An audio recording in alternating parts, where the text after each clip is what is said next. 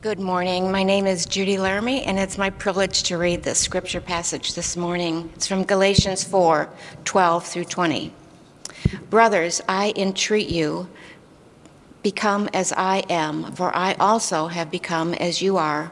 You did me no wrong. You know it was because of a bodily ailment that I preached the gospel to you at first. And though my condition was a trial to you, you did not scorn or despise me, but received me as an angel of God, as Christ Jesus. What then has become of your blessedness?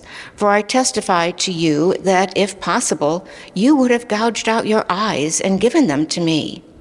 Have I then become your enemy by telling you the truth?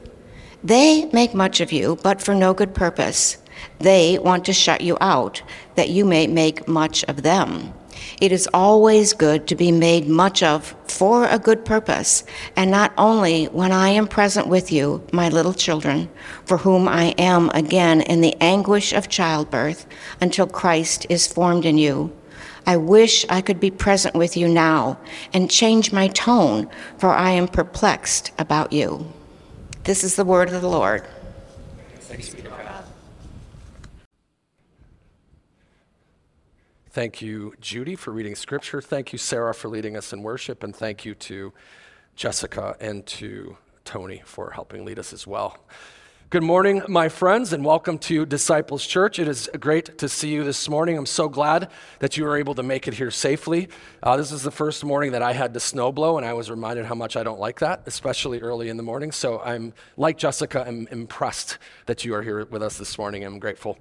My name is Dave Hahn, if you don't know me, and I'm one of the pastors here at Disciples Church, and it is my privilege to open God's Word with and for you this morning.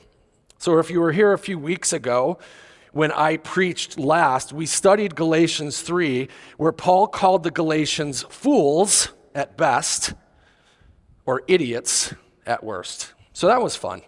That was a fun week. But in today's passage, we find Paul softening a little bit, and he refers to the Galatian believers as brothers and as little children. And as we discussed at the beginning of chapter 3 a few weeks ago, there was actually a good reason for Paul to use the hard language that he did. The very thing that motivated Paul to call them foolish or to call them idiots is the very same thing that led him to use terms like brothers and little children.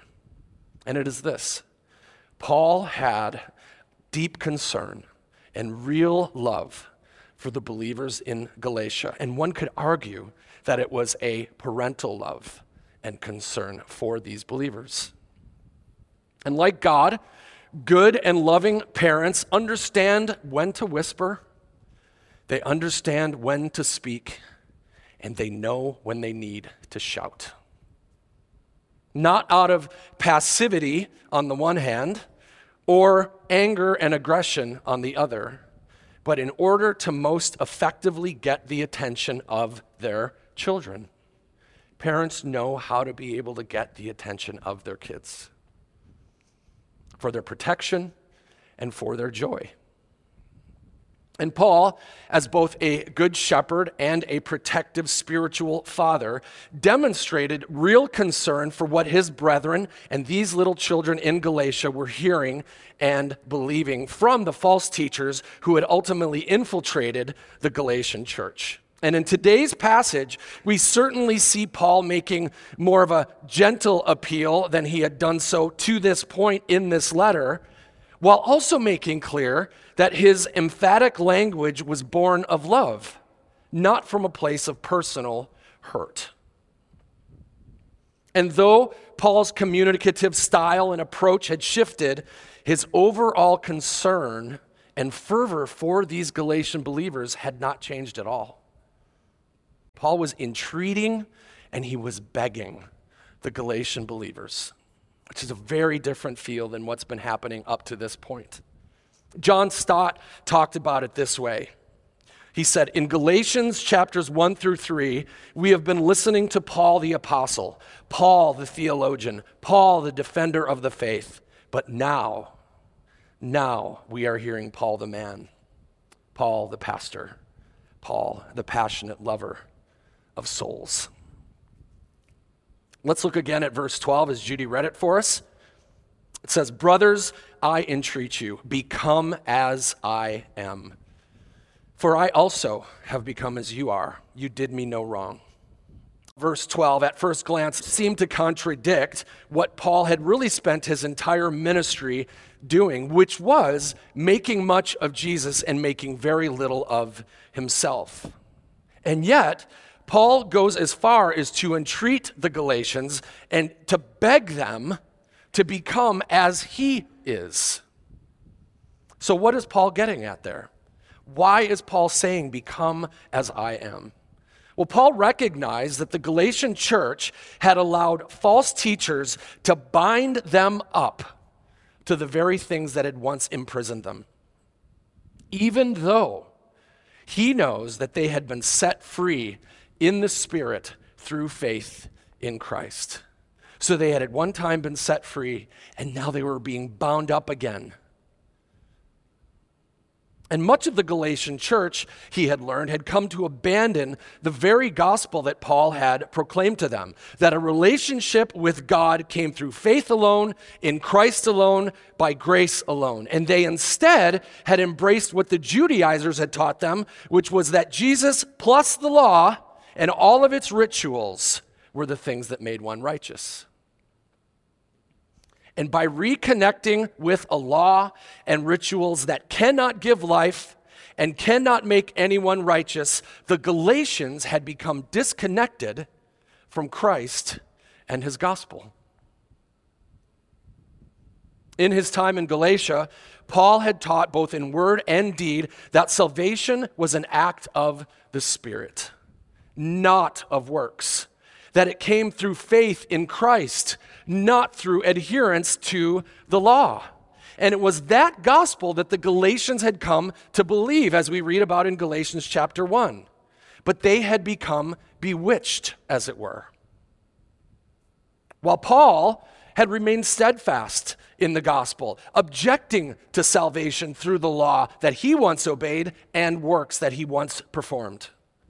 And it was Paul's steadfastness in the gospel and the freedom that he had in Christ that Paul was begging the Galatians to imitate. So, when we read, "Become as I am," Paul is encouraging the Galatian church to become disciples of Jesus Christ and his gospel, just as he was. In Matthew 28, which is often referred to as the Great Commission, Jesus told his followers to go and make disciples of all nations, baptizing them in the name of the Father and of the Son and of the Holy Spirit, teaching them to observe all that I have commanded you. Notice that Jesus' last words to them were not to make converts, but to make disciples. To teach others what Jesus himself had taught them. Make disciples of all nations, teaching them. Now, the Galatian believers were certainly converts to Christianity, but my friends, discipleship goes beyond conversion. To be a disciple of someone or something assumes lifelong learning, believing, and growing. Not necessarily this straight upward line without any bumps or bruises along the way, but an overall desire for and a trajectory of growth, maturity, and correction as it is needed. That's what discipleship is. Pastor and author Eugene Peterson, we quote this a lot, in his book of a similar name, defined discipleship this way, and I think it's very helpful. Discipleship is a long obedience in the same direction. So we're not talking about a moment. We're talking about a trajectory. We're talking about a lifetime. So my friends, disciples of Jesus Christ are not made through a one-time profession of faith in him. what Scripture would call conversion or would call justification. Nor are disciples made through a multi-week course resulting in a certificate of discipleship that is suitable for framing.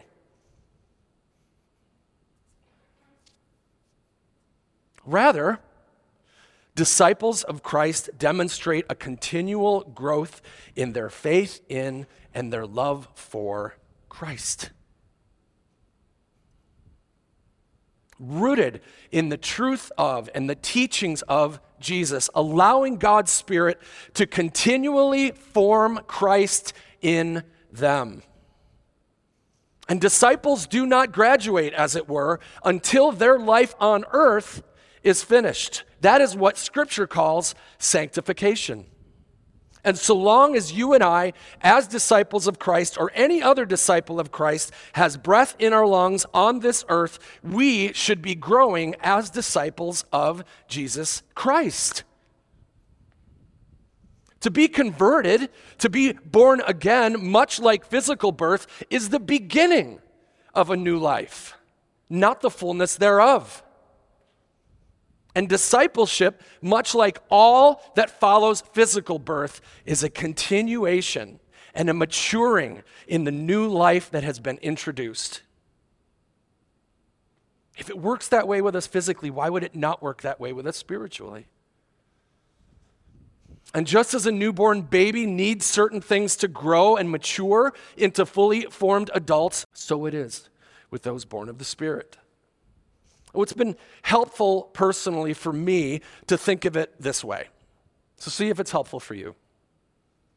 When you and I came to faith in Christ, we were justified by God. Remember what the word justified means? Just as if I'd never sinned.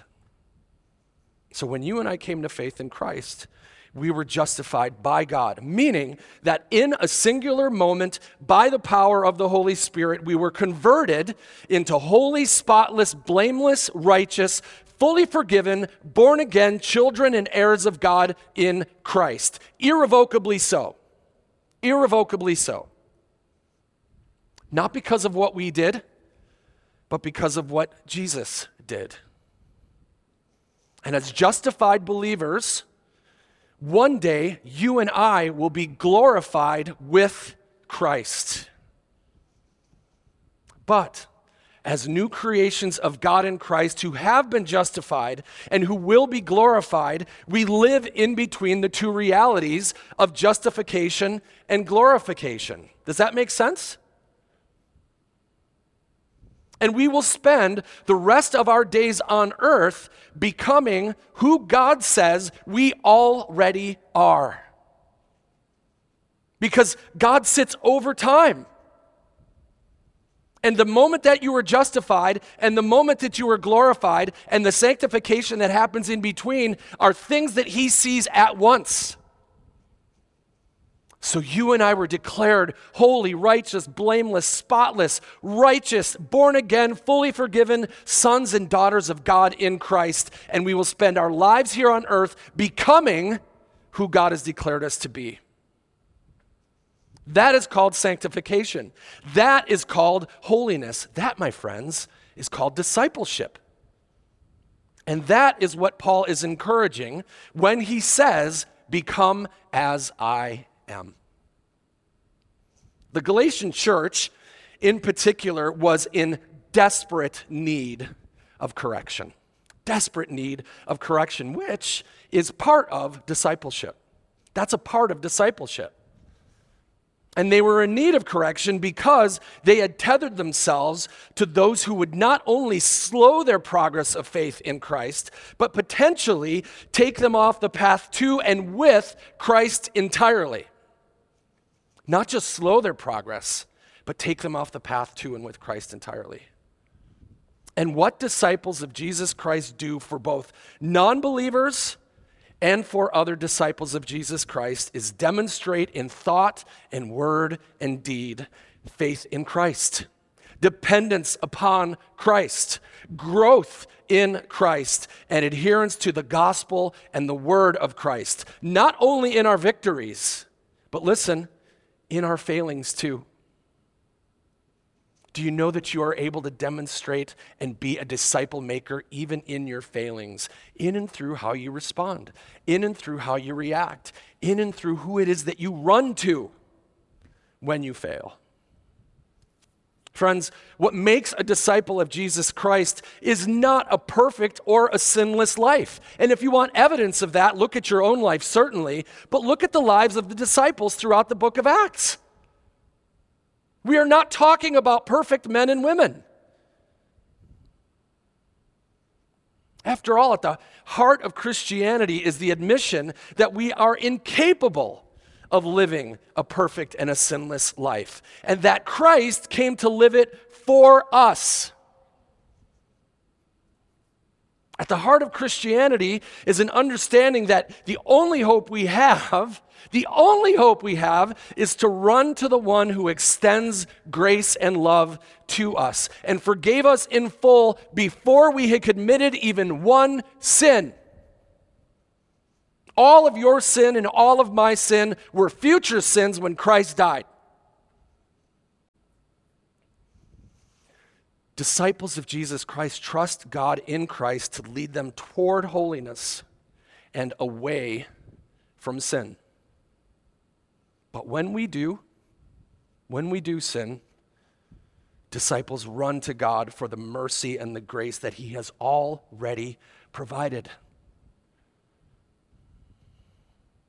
Disciples Church, it is in beholding Christ and it is in adoring Christ that our behavior changes, not the other way around.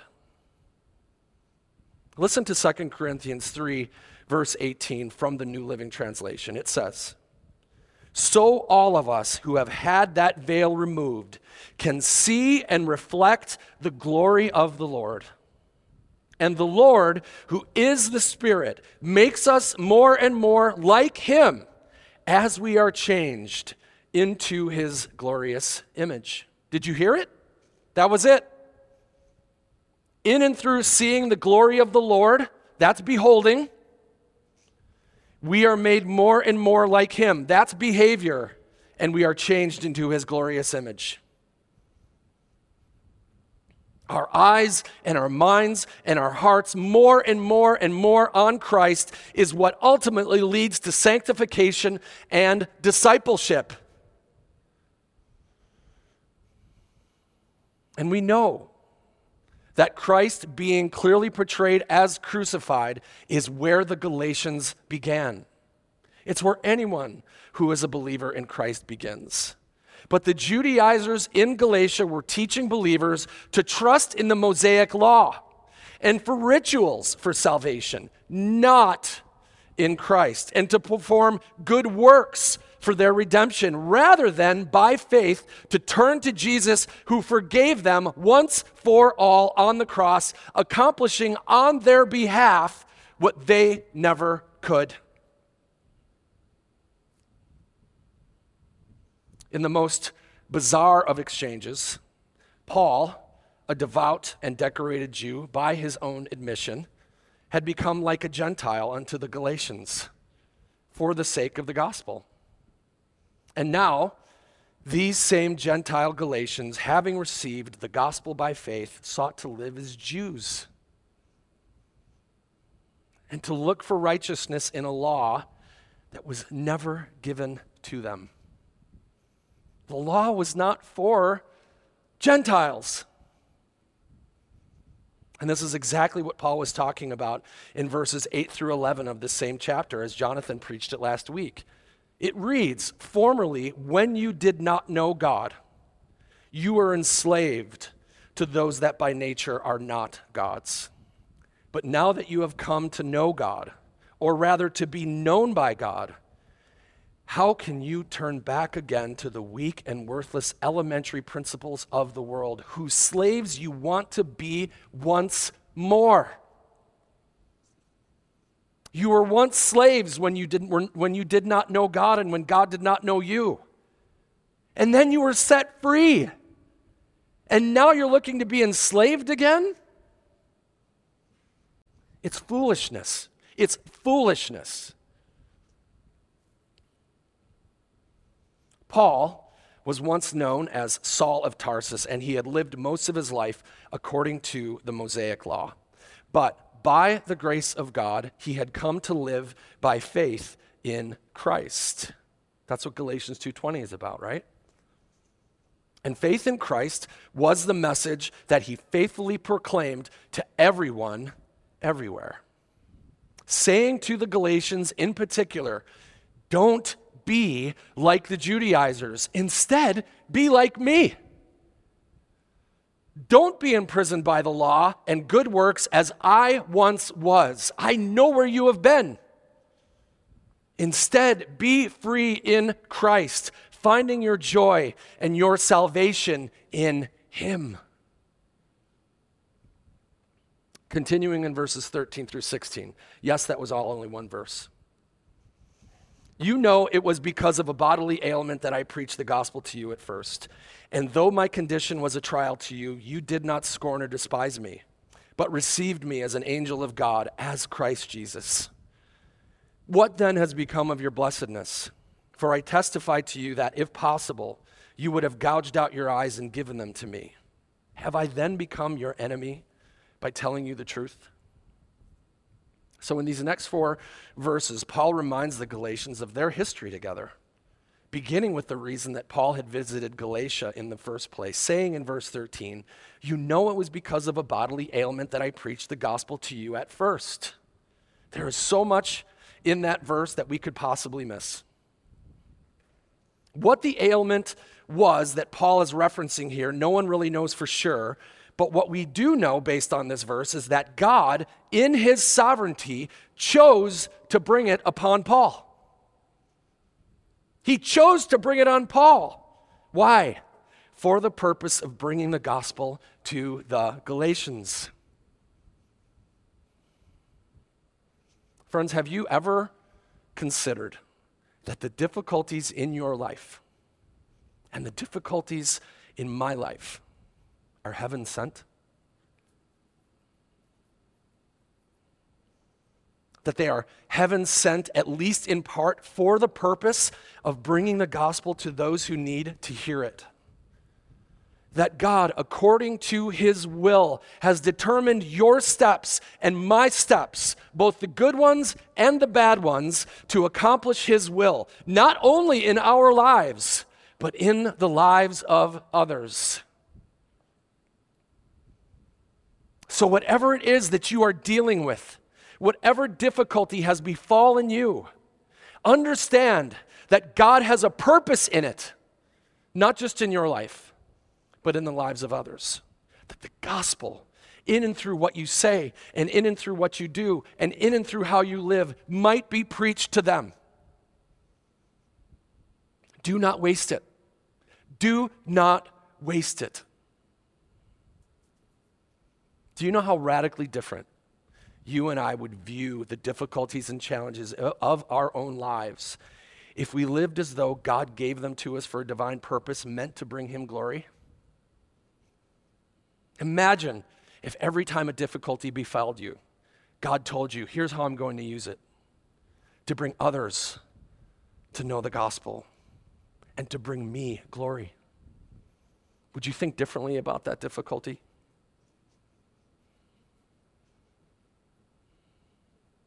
Let me challenge you this week to be so bold as to ask God to give you a heart and a mind that sees your trials and your difficulties that way.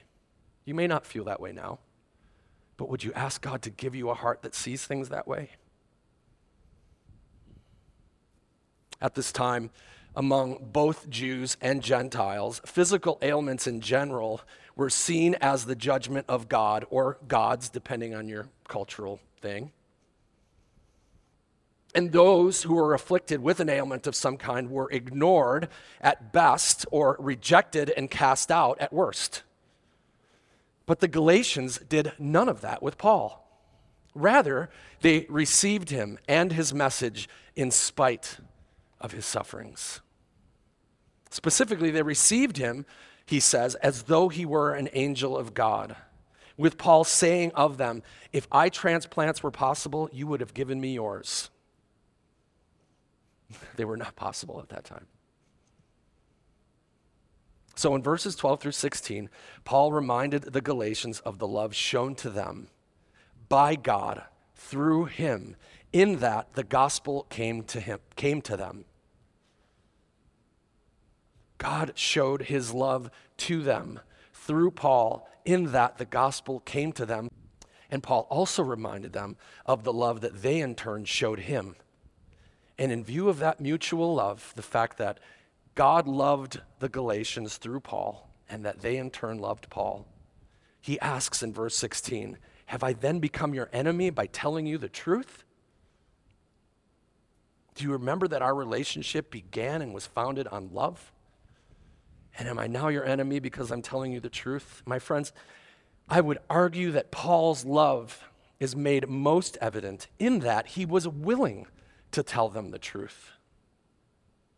That he was willing to tell them the truth, even if it broke his heart to do so, and even if, listen, it made them feel bad. Just because it makes you feel bad doesn't mean it's not love.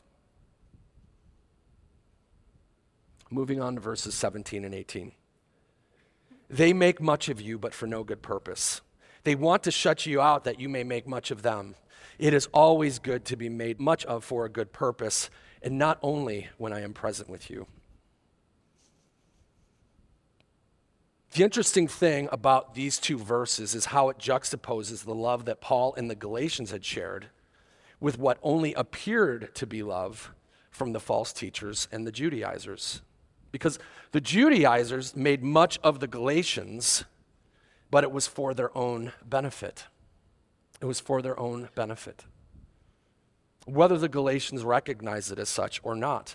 And they did so, the Judaizers did so that they would be served, that they would be exalted in place of God, and to disconnect the Galatians, to shut out the Galatians from the truth of God in Christ, and by leading them to embrace a lie. And that, my friends, is where legalism and false doctrine of any kind always leads.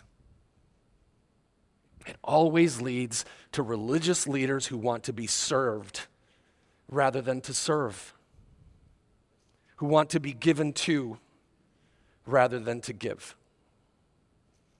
All the while holding tight the chains of those that they have put in bondage. Bondage to a law that was fulfilled by Christ. So they seek to be served and exalted. They seek to be given to, and all the while they hold the chains of those they are keeping in bondage to those who ought not be in bondage, because Christ fulfilled the law. And my friends, no matter how sweet the words, no matter how beautiful the tone of voice, there is no love in any of those things, and there is certainly no joy or freedom. Beware, Paul instructs them and us, of those who make more of you or of themselves than they do of Jesus Christ. And beware of those who love the spotlight, the acclaim, and the power that can come with leading others. Beware of those people. Because there is no one who has anything to boast in or about other than Christ. We have no power outside of the Holy Spirit within us, and we have no salvation apart from the gospel. Disciples Church, law-based and works-based righteousness only leads to one of two places: boasting in one's ability to keep the law while at the same time condemning others, or self-flagellation for your inability to keep the law while still condemning others. It is a man-centered theology, and it is therefore Christless. Finishing up with verses 19 and 20. My little children, for whom I am again in the anguish of childbirth until Christ is formed in you, I wish I could be present with you now and change my tone, for I am perplexed about you. Do you know that this is the only time in all of Paul's writings where Paul refers to his recipients as little children? The Apostle John does so often, but this is the only time that Paul does that. It is a term of deep affection that is very unusual for him. And verse 19 uses interesting language that reveals much about Paul himself and the church that he's writing to. We see Paul compare the love that a parent has for his or her child to the kind of love that a pastor ought to have for his people. Much like a mother, Paul metaphorically claims to be in the anguish of childbirth until Christ is formed in them. As anyone who loves someone else knows, it can be agonizing to see a child or any other loved one suffer, to see a child or a loved one to be misled, or to see them be harmed in any way. And as both a spiritual father and as a pastor, what Paul wants most for his brothers and the little children in the Galatian church is for Christ to be formed in them, to the point that it feels like the anguish of childbirth to him.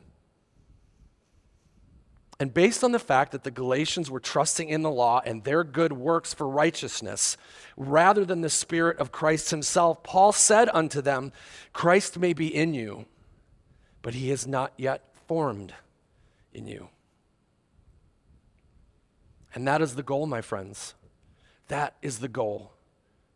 Christ in us, fully formed in us, our hope of glory. So it isn't just about election. It isn't just about justification. It isn't only about glorification, but it is about sanctification and holiness, and it is about discipleship. And if justification or glorification were all that mattered to God, if that was the goal, the moment that we were saved, we would have vanished from the earth and been taken to glory. I mean, what would be the point in sticking around?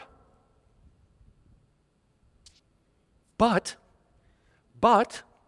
as Christ followers, we are in the world, though we are not of it. We are as ambassadors and as ministers and as priests. And we remain here on earth so that Jesus Christ might be increasingly revealed in us through all of our days on earth. Do you know that that is why you're here? The answer to what is my purpose in life is very, very simple. Starting with, it isn't about you.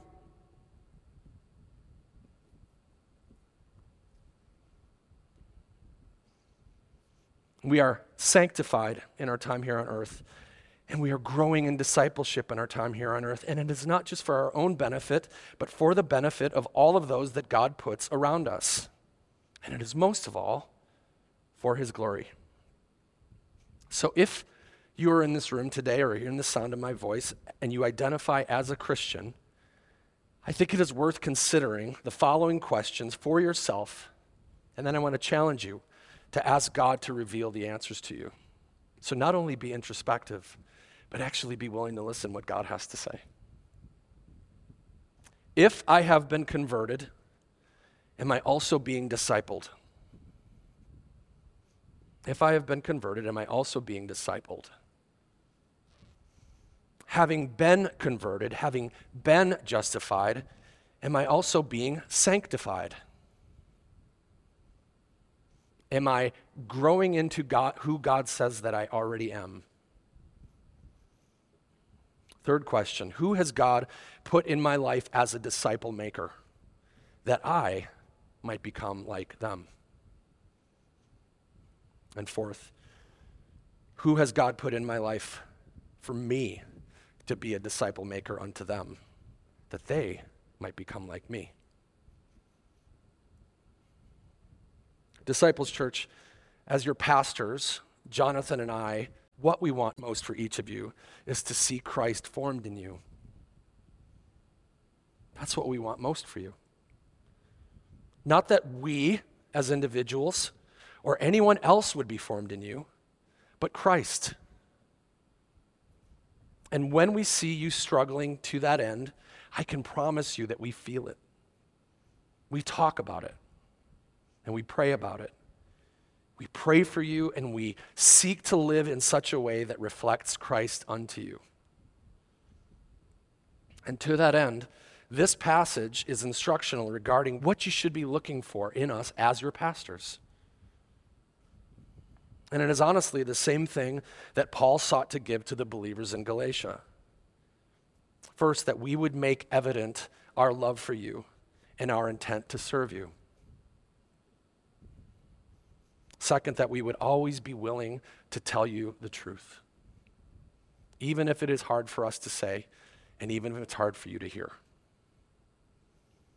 And then thirdly, that we would have hearts that long to see you grow into fully formed disciples of Jesus Christ. Because like Paul, we may not always be present with you, but Christ always will. And every once in a while, our tone might be a little harsh, probably me more than Jonathan, but I'm working on that. But please know that it is our greatest desire for you and all who step foot in this place to hear and experience and grow in the fullness of the gospel. The gospel that says that we were born into this world as spiritually dead, sinful people without hope. But God, in his immeasurable love and grace, saw fit to give his only begotten Son as a substitute for the punishment that we deserve. And that through faith in the crucified and resurrected Christ, God gave us his Holy Spirit to permanently indwell us and sanctify us and lead us to glory. And we, as your pastors, are extremely privileged to continually proclaim this gospel message to you, even as you seek to proclaim it to others, which you should. And we also consider it a great joy to walk alongside you in sanctification, not only as your pastors, but as fellow disciples, for as long as God would allow us to do so. We love you guys. Let's pray.